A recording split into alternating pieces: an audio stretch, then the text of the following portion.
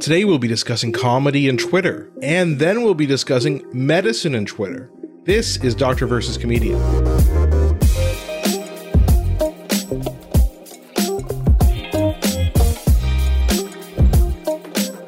I'm Dr. Asif Doja, and this is the Doctor of Laughs. Not a real doctor. Ali Hassan. Every episode I pick a topic for Ali from comedy to entertainment, and I question him about it. Then Ali picks a topic for medicine and health and grills me on that topic. Today, I'll be asking Ali about how Twitter has affected comedy. And then I will be asking Asif how Twitter has affected medicine. Ah, yes. He will flip the script on me, as he often does. So listen, let's get right into this.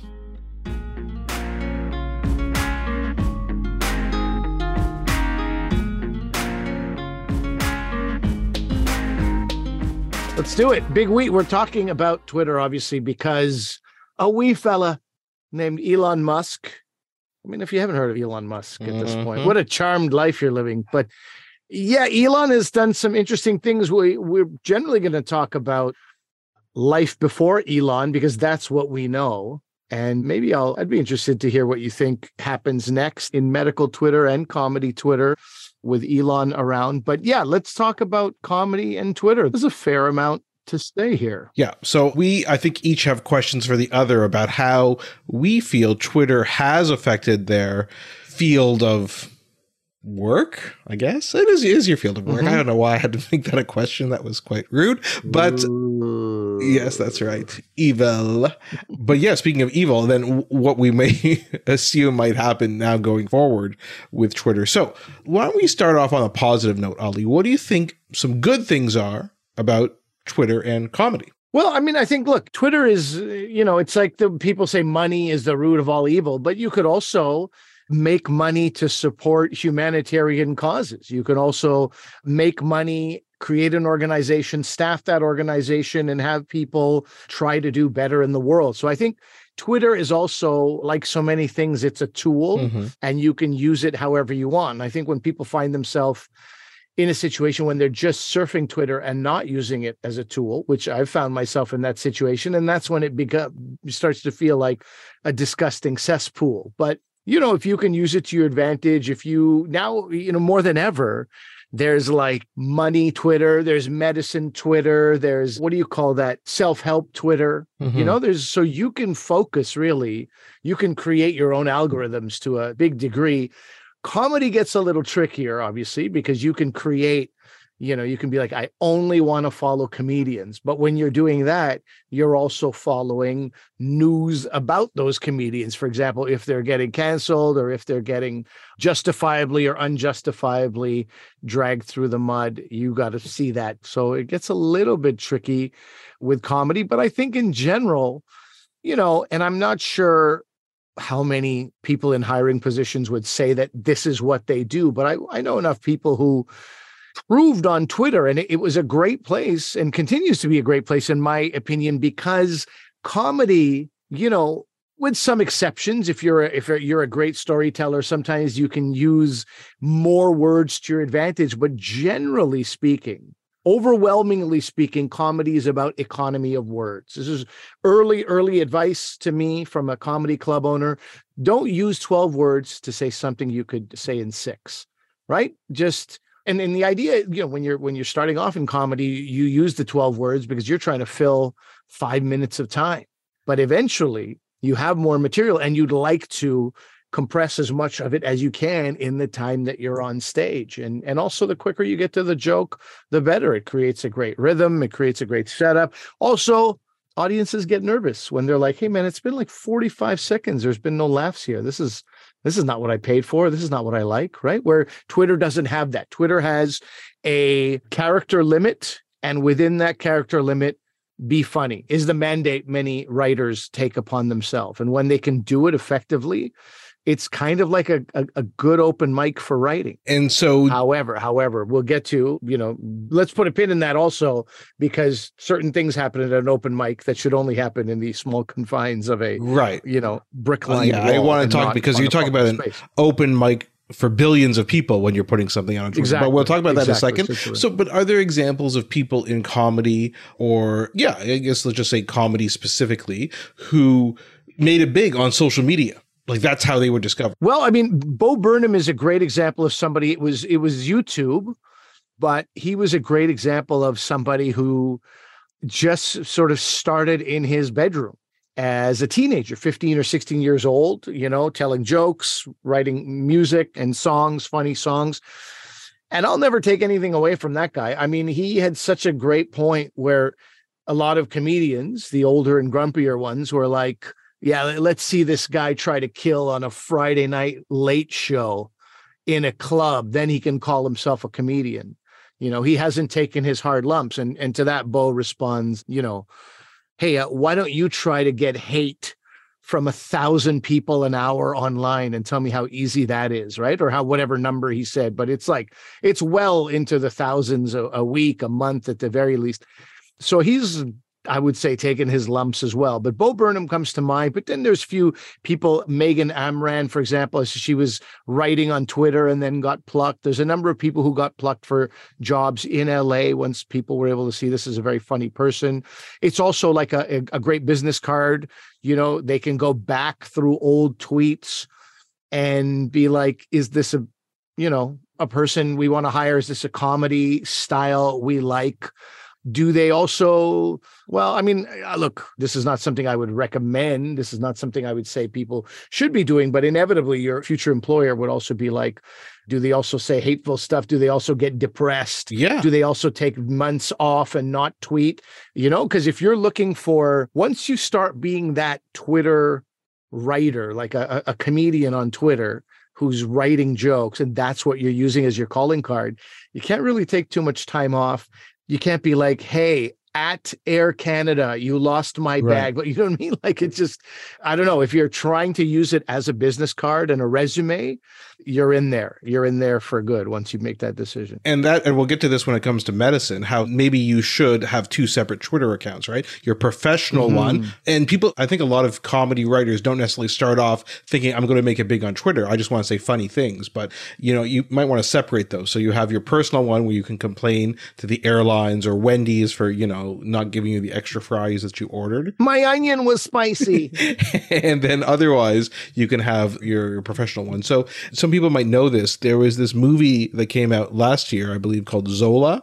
And it was this movie that was based on a 148 tweet thread by this waitress, Azia Zola King. Oh, yeah.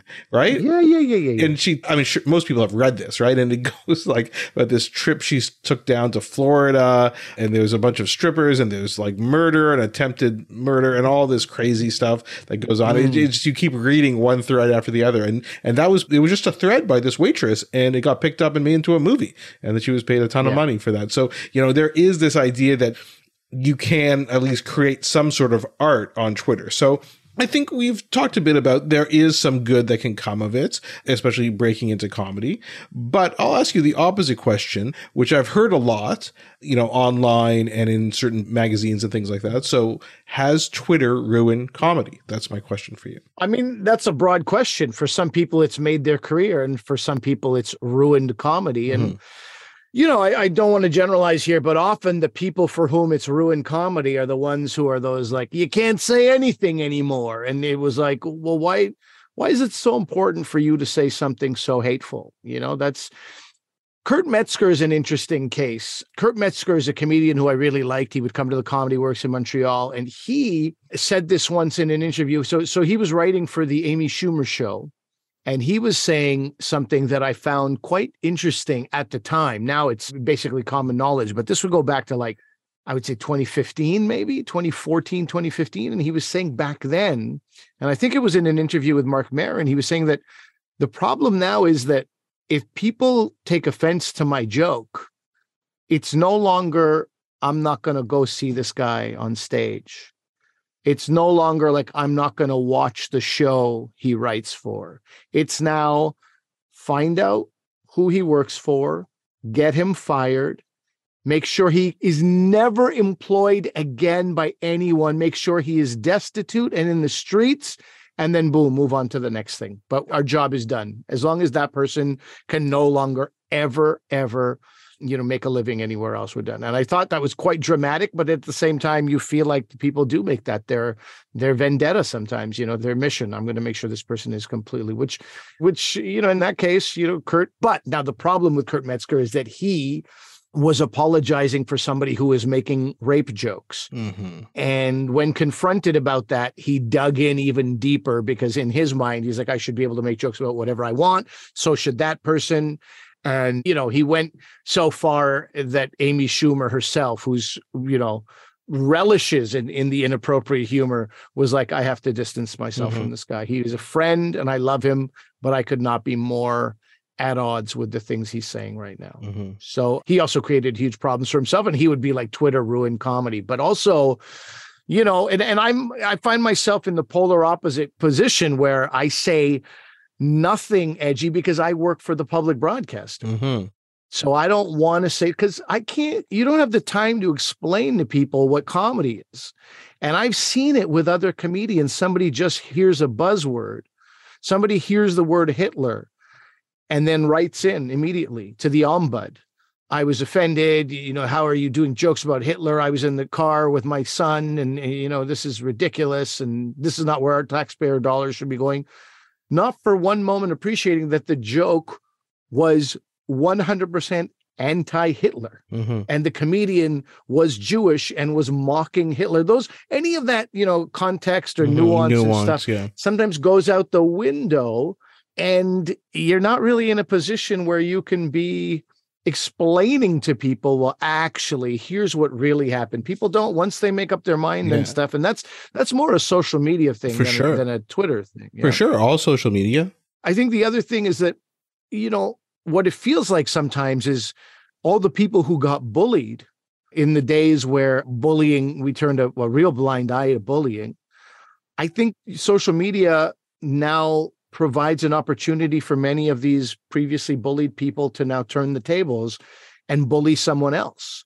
And I think a lot of them take a lot of joy in that. So then you're like, it wasn't good back then and it's not good now either. I mean, I'm not Christian, as you well know, but, it's like, was it he who is without sin cast the first stone, let he who is without sin. I mean, people have probably all said things that they regret saying. Okay. I mean, I probably said 5 things already in this conversation that I regret. So, and so I was going to give you the day. I thought you were going to say today that I regret you just in this last 10 minutes. So, I totally hear that. But, and I guess, you really just admitted on this podcast that you are afraid indirectly of getting canceled. So you censor what you say. Well, I'll tell you, I do, because sometimes I'll type stuff and I'll be like, this is funny to me. I'll just put this out. And then I have to be like, wait, could this be misinterpreted in some way?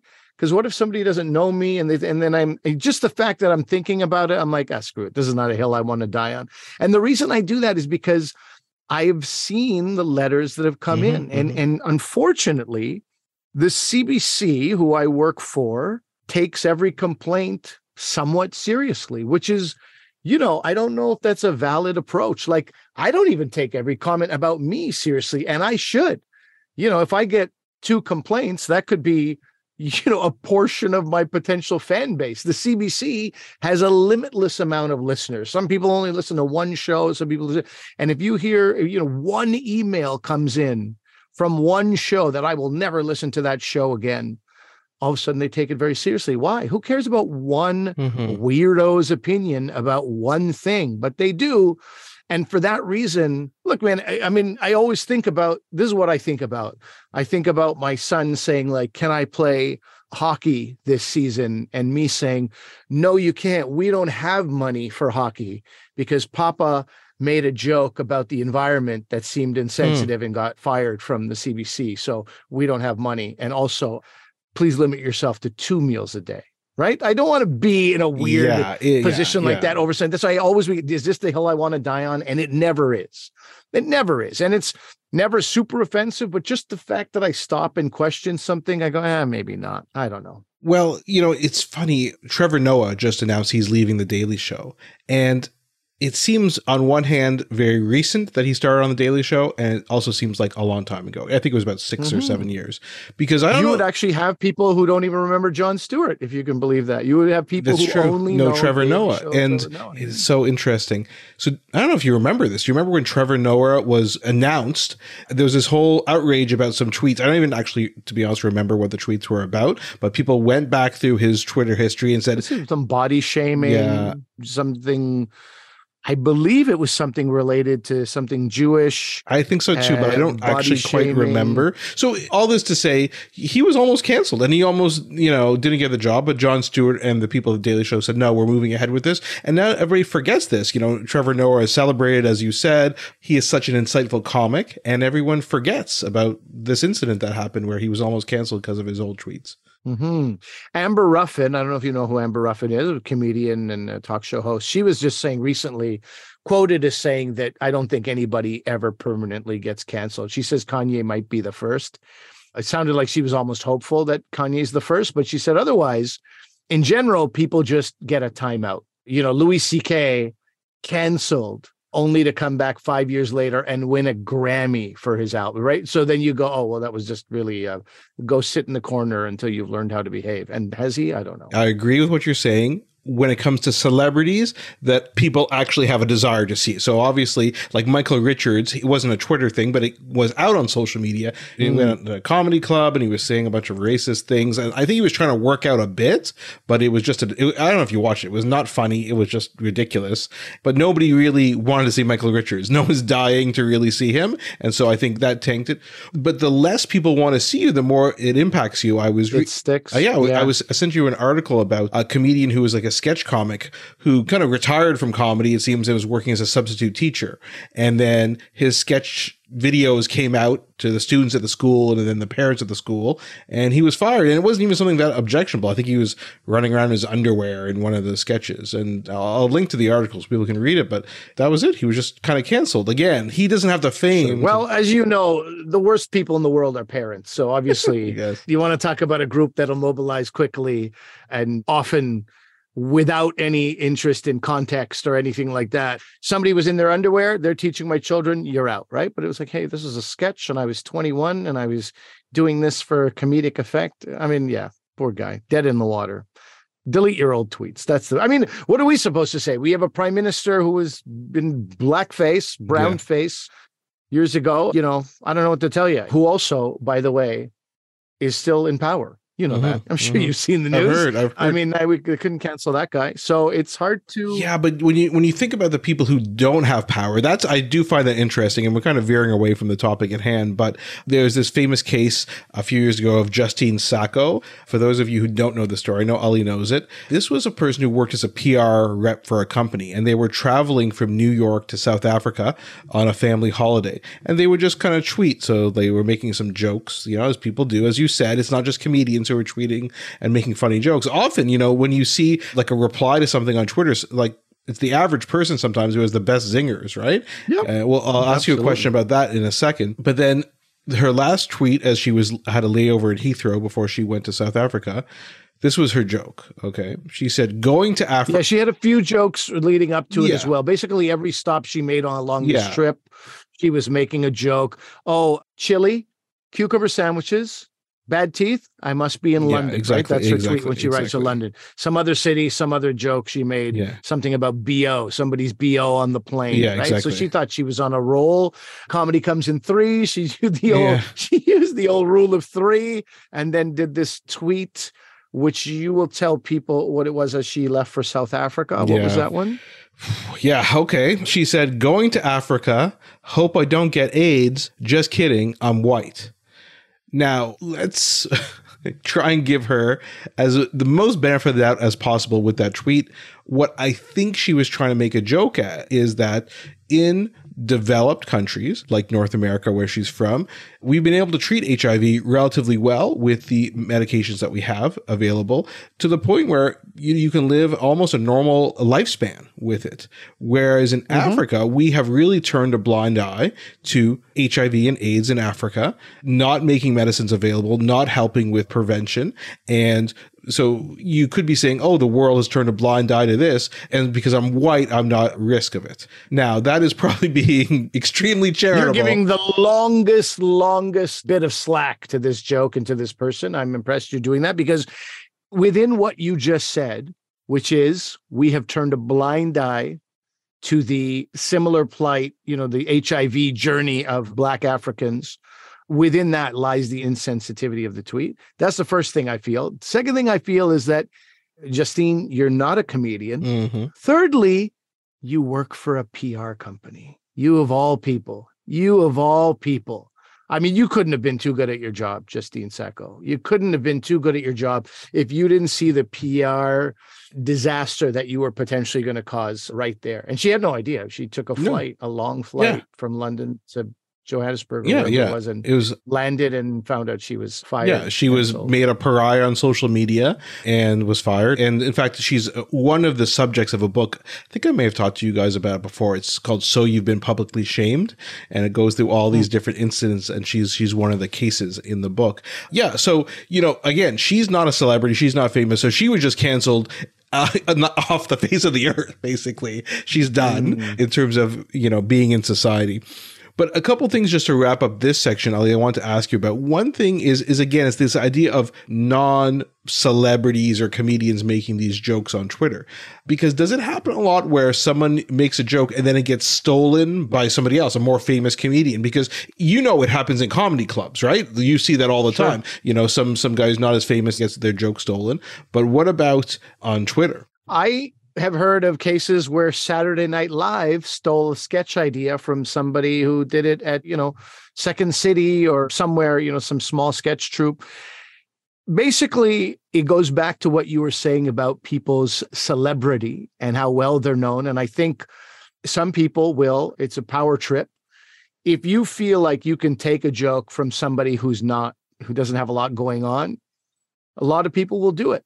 And then what do you get? You get that open mic comic or that young comic and their dozen friends saying, this is not fair. This person stole my joke. And now what? Like, what are you going to do? The person used it on their Netflix special, or they said it on late night. In the old days, it was like, if you did the joke on late night, it was no longer yours. You better just start writing another joke.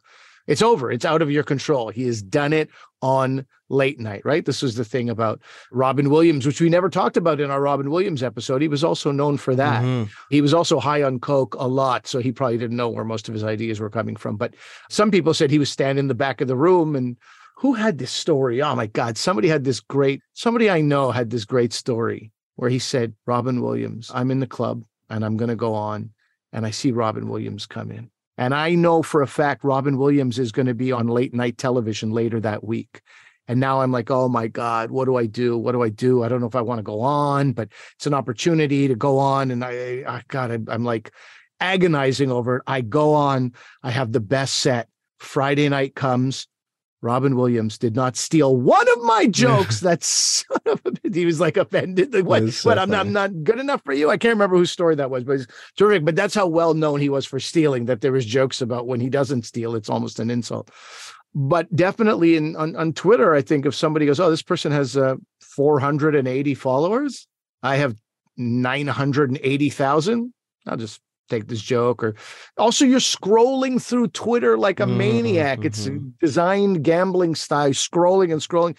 And it's another opportunity for things to come to your mind that you think are your own. Oh, I had this crazy thought. No, you didn't have a thought. You actually read that 3 hours ago, but you've also read 900 other things since then. So I don't know. There's definitely theft. We live in a world where people steal things. There's definitely theft, but there could also be parallel thinking. There could also be like, I mean, it's a classic thing in comedy. You have no recourse. You have no recourse. You have no recourse when it's somebody who's big who takes it. I think it's different if someone, I've seen this a lot. People will take someone's screenshot of either their joke or a funny meme or something like that, and they'll just retweet it without giving credit to the person who originally did it. That's the type of stuff I have no respect for. And so I think, maybe there is these different levels of what you're talking about. So I think overall, we think that Twitter for comedy is neither good nor bad.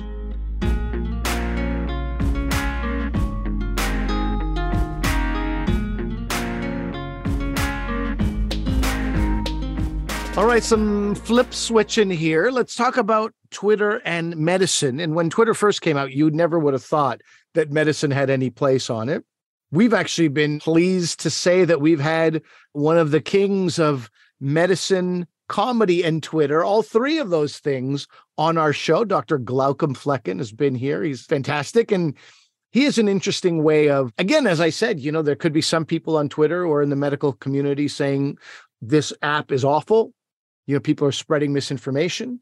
There could be others on the app who use the app to get their word out on stuff they otherwise wouldn't be able to. And then, Dr. Glaucom Flecken probably, while he's very entertaining, probably raising some, I know when I watch his videos, I'm like, I want to know what that's about. I want to know what that means. What is the story with second year, residents? Why is this? So he probably raises some awareness as well as entertains people. What are your thoughts? Let's start with the same question for you. Medicine and Twitter. What are the good things about medicine and Twitter? Yeah, the short story with Twitter is I have some concerns, but let's start off with the good things first. You always have concerns. I have concerns. Okay, so first of all, let's go through a couple of things. It's accessible, right? Easily available. We talked about before on the podcast about academic journals, how often you need to pay for a subscription. This isn't even just open access journal. It's freely available to anybody around the world to access information, which is great. It's also this two-way communication, which, as you talked about, people can complain about it, because you made an off-color joke for a comedian or something like that, but it allows this collaborative atmosphere between physicians and researchers, between patients and physicians, between patients and patients, to help establish communities for specific diseases, to reach out to people. So that is useful. What about for public health? It's useful for that. Remember at the beginning of the pandemic, flatten the curve, flatten the curve. How do we get that terminology about flattening the curve? That was through social media. And you can criticize what happened during the pandemic or not criticize it or say we didn't do enough, but that's just an example of social media. You can think about reach, and this is something I think the strongest thing is this idea of reach. And I've talked about this before. People ask why I did a podcast when I see people on the street. What made you do that? It's because, as I've said before, if I see patients in a day, how many could I see? Like 15 or 20 on a super busy day? I could probably see that many inpatients and outpatients. What about publications in a journal? I think I've told you my most cited paper has been cited about 350 times by other researchers. But giving you credit for it, though? Yeah, of course. Yeah, of course. Yeah. But you think about the podcast, our podcast has had over 100,000 downloads since it started a year and a half ago. And then think about tweets. There's some tweets. One example that I have from one of these articles is about vaccinating for measles. And they did a tweet, this group, and they reached 20 million people in 10 minutes. Right? That is, when you're talking about reach, a podcast isn't bad, but that is an insane reach. So I really do think that's a good point. So if you have a positive message to say or a health promotion type message, you can reach a lot of people. And then probably the last thing I'll mention is how current it is, right? You can get new information out very quickly to a lot of people about tweeting about a new study. Now, again, during COVID, we've seen preprints before they've been peer reviewed coming out. And then, of course, there's problems after the peer review process. But, buying a textbook in medicine, like you're talking about info that's already well out of date by the time the book's published, right? Whereas social media, you get it right away. So I think those are some positive aspects of it. Yeah. When, basically the flip of all those things are the bad things, I guess, right? You have a reach, but what if you're reaching people with completely false medical information, as we've seen? Yeah. I'm sure that's one of the bigger issues. Exactly. Oh, and before, I do want to mention that, but before I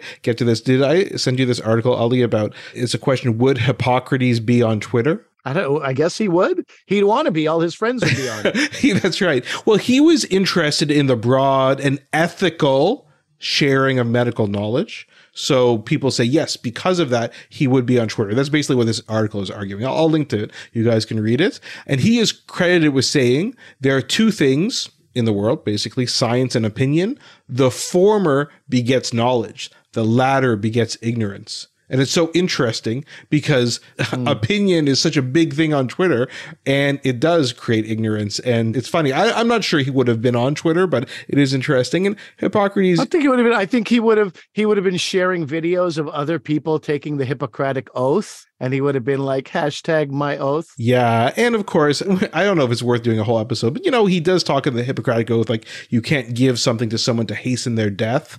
So he totally against medically assisted death. And he also says you can't give something to someone to induce an abortion. Like those are in the Hippocratic Oath. I'm like, okay. Oh, wow. Yeah. Anyway, so let's just slow down a bit about Hippocrates. He's not everything is cracked up to be. But to get back to what you But even more reason that he'd probably be on Twitter, huh? He's got some cracks in the foundation. That's like right. Most people. That's right. He'd get fired from the Canadian Medical Society for past tweets. Yeah, right? That's right. Exactly. But getting back to what you're saying about misinformation, there are a couple studies that look at this. One study from George Washington University looked at tweets about healthcare and found that about 20% contained inaccurate information. And of course, we've seen this all the time. There's no way of fact checking. There's no peer review on Twitter. So that is a huge problem. And I'll give you another example of another problem that's based on a few things about research. So one paper, again, I'll link to it. They looked at a bunch of oncology doctors who were active on Twitter. And then they reviewed papers that they had written, scientific papers. And when you submit a paper to a scientific journal, most good journals, you have to disclose whether you've gotten any money from a drug company or have any conflicts of interest. Right? So basically, they found about 80% of the Twitter users they found who are oncologists in the US did have conflicts of interest. In other words, they have received something from a drug company. That they were, of course, telling people about? Well, they did say it in the journals that they published in because it's part of the requirements. But what's the requirement on Twitter to say, oh, I think this drug is great, and then have an asterisk and in small font say, I received money from this. There's nothing about that. So it raises this question about how trustworthy the sources are on Twitter. Sure. And I'll give you something else, Ali. I'm very excited about this topic, as you can see. Okay, good. So do you think that Twitter user information should be used to recruit people for clinical trials? And the reason I asked was because this company wanted to do that. They were looking to a rare form of leukemia, and they're like, it's so hard to get patients. What if we monitor Twitter activity for like groups that are support groups for this type of leukemia, and we targeted them? So when they went to go submit this proposal to their ethics board, they thought, this actually seems pretty unethical. I don't think you should do this. So instead, they did another study where they just approached people who were in like this leukemia group or posting about it on Twitter and said, would you feel comfortable in us approaching you about this, just to gauge their comfort? And of course, most people on social media were very uncomfortable with it. Yeah, no kidding. I'm going through enough. I don't need you knocking on my door, unsolicited knocks. Yeah, I get it. So, already I'm like in the past couple of minutes, I've talked about a bunch of issues. Another thing that people have brought up, Ali, is the idea of wasting time. Do you know people have studied when doctors tweet, when the peak time of tweeting is? Is it first thing in the morning? Yeah, you would think maybe before their clinic starts, or maybe in the evening, right? Yeah. Like, just before bed. No, between 9 a.m. and 5 p.m. So really? The question is that 80% of tweets from verified doctors are published during the workday. So shouldn't you be seeing patients instead of tweeting? So while my dermatologist is looking at something on my back, looking at a mole, he's actually on his phone tweeting. I don't trust any of you anymore. Well, that's, you segued into probably the biggest issue is this issue of unprofessionalism. Because what if the dermatologist is taking a picture of your back? He's like, I just need to document this mole you have, Mr. Hassan, and then tweets it out like, get a load of this. And just to be clear, there's no problematic moles on my back in case anybody was worried. Yes. But yeah, if there were, I would be concerned about who I show it to. So, but this has been an issue. A couple studies, one that felt that in a group of 500 doctors who each had more than 200 followers each, more than 5% of tweets violated patient privacy. Another survey of 237 accounts held by physicians and medical students, a total of over 13,000 tweets were analyzed, and 2% were labeled as unprofessional as well. And so I thought, Ali, I would do a little experiment. Okay? So with me?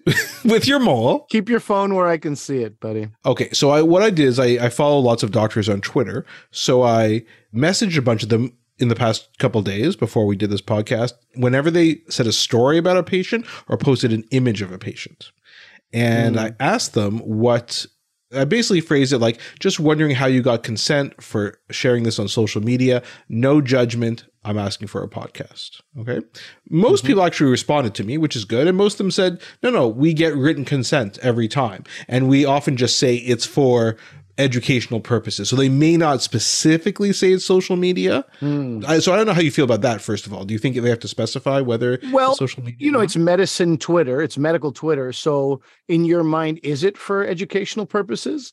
People aren't reading these doctors' tweets for gawking purposes. Right. Correct. And if they're like, check out the gross thing. Yeah. I mean, no, it is for educational purposes. Yes or no? Or is that a gross exaggeration? No, I think it is. I think it is. That's why they're doing it. One neurosurgeon who got back to me was like, I actually don't use local cases very much. I use them from other places. And this guy was named Oren Gottfried. So he was quite helpful in kind of guiding me. And so a lot of people who did respond back to me did say yes. But what does that mean, local? And because it's the World Wide Web. Okay, I'm going to give you the example by using another example. So this physician from India, I messaged and I said, same question, right? How do you get consent? He said, if the patient's identity is revealed, consent is needed. So, okay, that is not true. And this is what Dr. Gottfried, I think, was getting at. Say he does a surgery on a patient, right? He's a neurosurgeon. Say he does a surgery on a patient, okay? He said, I just removed this brain tumor. Take a look at this, right? So if he just did it in the past week, right? The patient can easily figure out as them, like, well, I just had a brain tumor removed this week in the same city that this neurosurgeon is. The patient can know. It's not confidential. And if they don't know that you're doing it, again, he does get consent.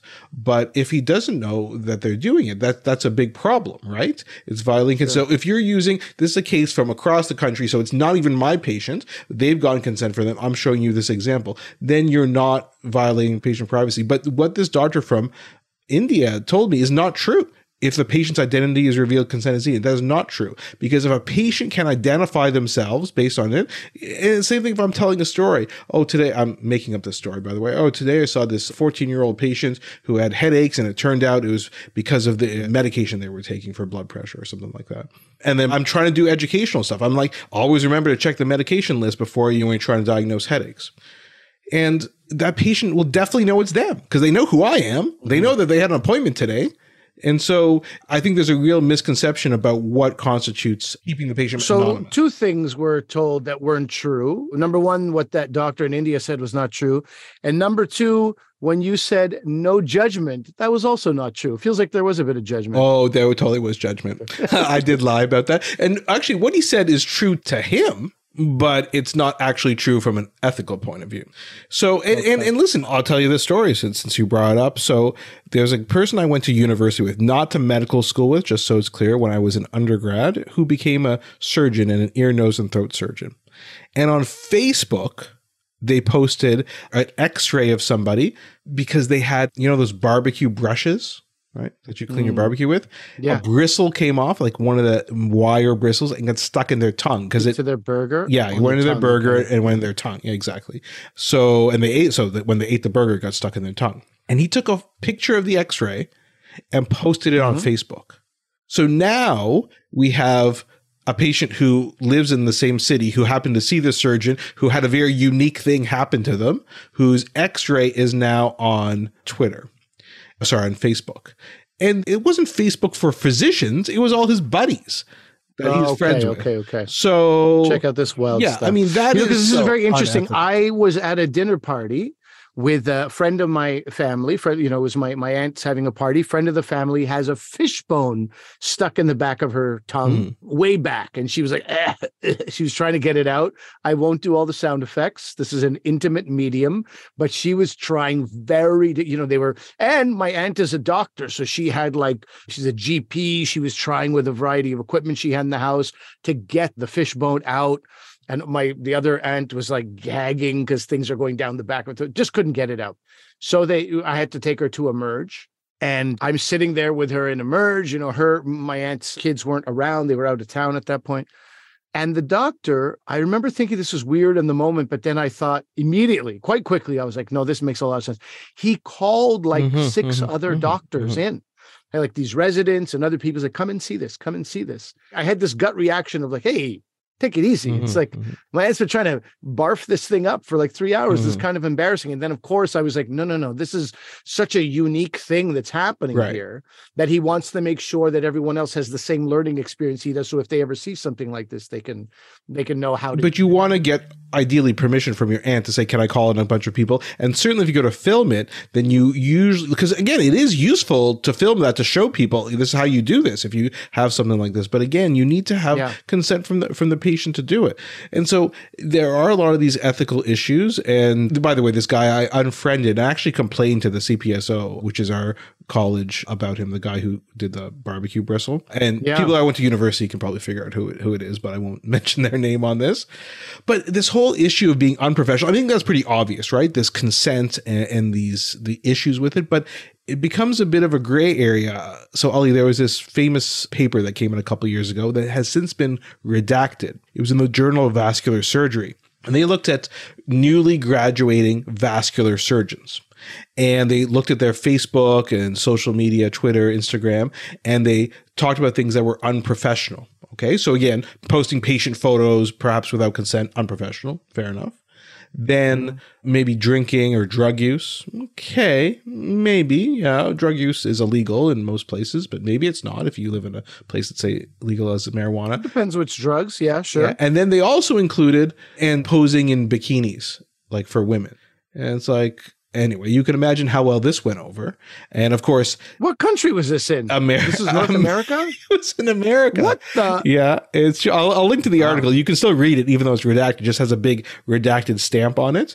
It was in CNN. It was picked up. Everyone who's in medical Twitter knows about this happening. They looked at almost any female doctors or med students who were seen in bikinis in any Facebook or social media pictures, this was viewed as some kind of a strike against them, as unprofessional. Unprofessional. Yeah. And so obviously this was craziness. But again, 68% of the accounts were for men. The Taliban runs this organization. 32% were female. And so, but again, surgery is a male dominated profession, and you see this gender issues coming out. And of course, there was a lot of backlash, and a lot of female surgeons posted pictures of them in bikinis because they're like, what is unprofessional about going to the beach, right? And trying to relax and get some mental health break. So this is where, this whole idea of who denotes something as unprofessional, we should probably do a whole podcast about that because it's become a bit of a hot topic in medicine. But I think we can all agree those examples of the showing pictures of patients unprofessional, the thing of the bikini is just ridiculous and it shouldn't have even been brought up and probably appropriate. But the point of all of that is social media becomes this platform for things that can either harm your career or are perceived to harm your career and shouldn't harm your career. So it can go in various directions. Exactly. Right. So just in the last couple of minutes that we have here, Ollie, I did want to, this is where I'm going to editorialize the most. I kind of have throughout this whole thing. But the biggest problem with Twitter in medicine, which is the same problem everywhere, is this echo chamber, right? And I really saw it with the pandemic. People just want to hear their own opinions, and then that gets reinforced and then you just want to hear more and more of the same opinions, and people in these polarizing camps, and I don't know, it's been really unfortunate. And just people, they say stuff on Twitter that they would never say to somebody in person, and you think, yes, if that's what social media is, don't be so stupid. But I'm like, these are physicians, epidemiologists. There was one person who was criticizing an ICU doctor about, I think the ICU doctor was talking about we have to relax mandates or things like that, which is their, opinion. And the person basically attacked them and said, yeah, you're trying to generate more business for yourself by getting more patients sick.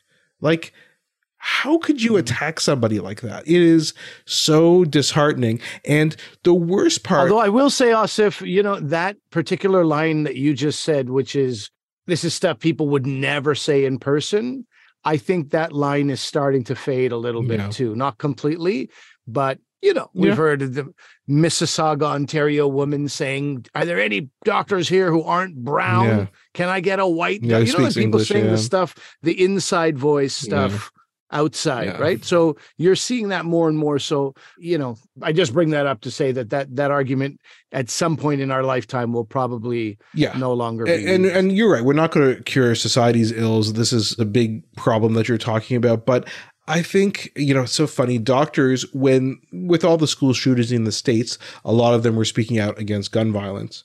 They were told to stay in their lane. And they were like, I'm a trauma surgeon. I see these patients being wheeled into the ER. My lane. Yeah, this is my lane. So that is fine. But it is very interesting. Doctors are, I've noticed something with doctors on Twitter. A lot of doctors became quite Twitter famous over the pandemic because people want to hear what, especially infectious disease doctors, epidemiologists, ICU physicians. And I remember very distinctly, they would criticize people who were not doctors or epidemiologists, like Nate Silver, for example. So Nate Silver, right? We all know him, statistician, predicts elections and things like that. They're like, you're not an epidemiologist. Yeah, exactly. He's been wrong in the past. They're like, you basically telling him to stay in his lane. So first of all, he is a data guy, so he can analyze all kinds of data. But anyway, they're telling him to stay in their lane. And I find one interesting thing that's happened with medical Twitter over time is, people are moving past the pandemic. Whether the pandemic has moved past them or not, or whether it's still something to worry about, is a constant discussion in society. But so people are less interested in hearing sometimes from these physicians. And then what you see is them weighing in on other issues that have nothing to do with medicine. And it's like, well, now you're going into other people's lanes. And now just because you're a famous person on Twitter, you're weighing in on these things. And then that's probably the worst, that stay in your lane. When people say that, they're telling on themselves. They're revealing what a piece of garbage they are more than anything else often, right?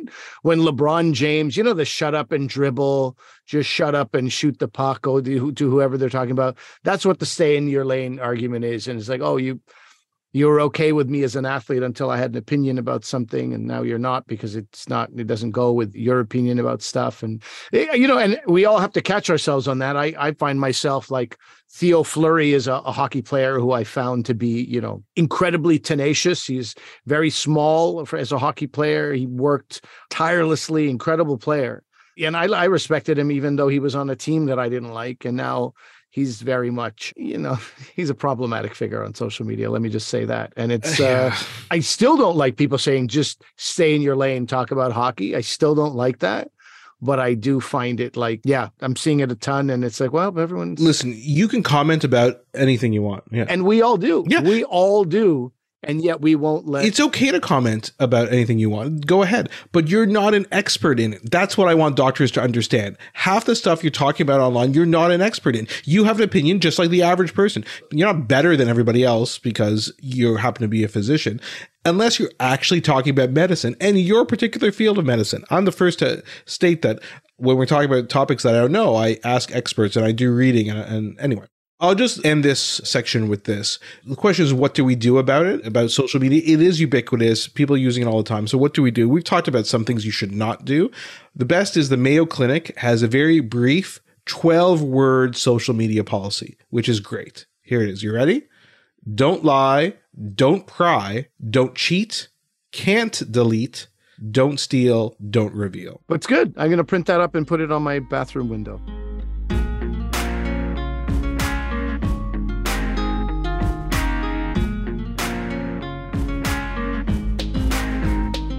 Okay, so that's our show for today. Let us know what you guys thought. I tried to put some data in there, and we'll link to some articles, both in comedy and medicine, but it was a bit more opinion-based. Let us know what you guys thought. Definitely reach out to us, drvcomedian@gmail.com, and you can also reach out to us on social media. Dr. V Comedian, Twitter, Facebook, Instagram. We're on all of them, including now TikTok. We'll have to maybe do a whole thing about medical TikTok. We can look into that a future episode. Ali, anything to plug other than your book? For our Canadian listeners, a show called Sort Of, which I loved being part of, the lead star of which, Bilal Baig, was a guest on our show recently. And that's why I'm mentioning it, not because of my own affiliation with the show, but Sort Of comes out in the middle of November 15th in Canada on CBC Gem, and then it'll be on in the US on HBO Max December 1st. As I mentioned before, I love that show, and everybody should definitely catch up on the first season, watch the second season. And remember that although I'm a doctor, I'm not your doctor. Medical issues we talk about are for your interest and information only, and they're not medical advice. Please consult your medical professionals for actual medical advice. Thanks for listening. Bye.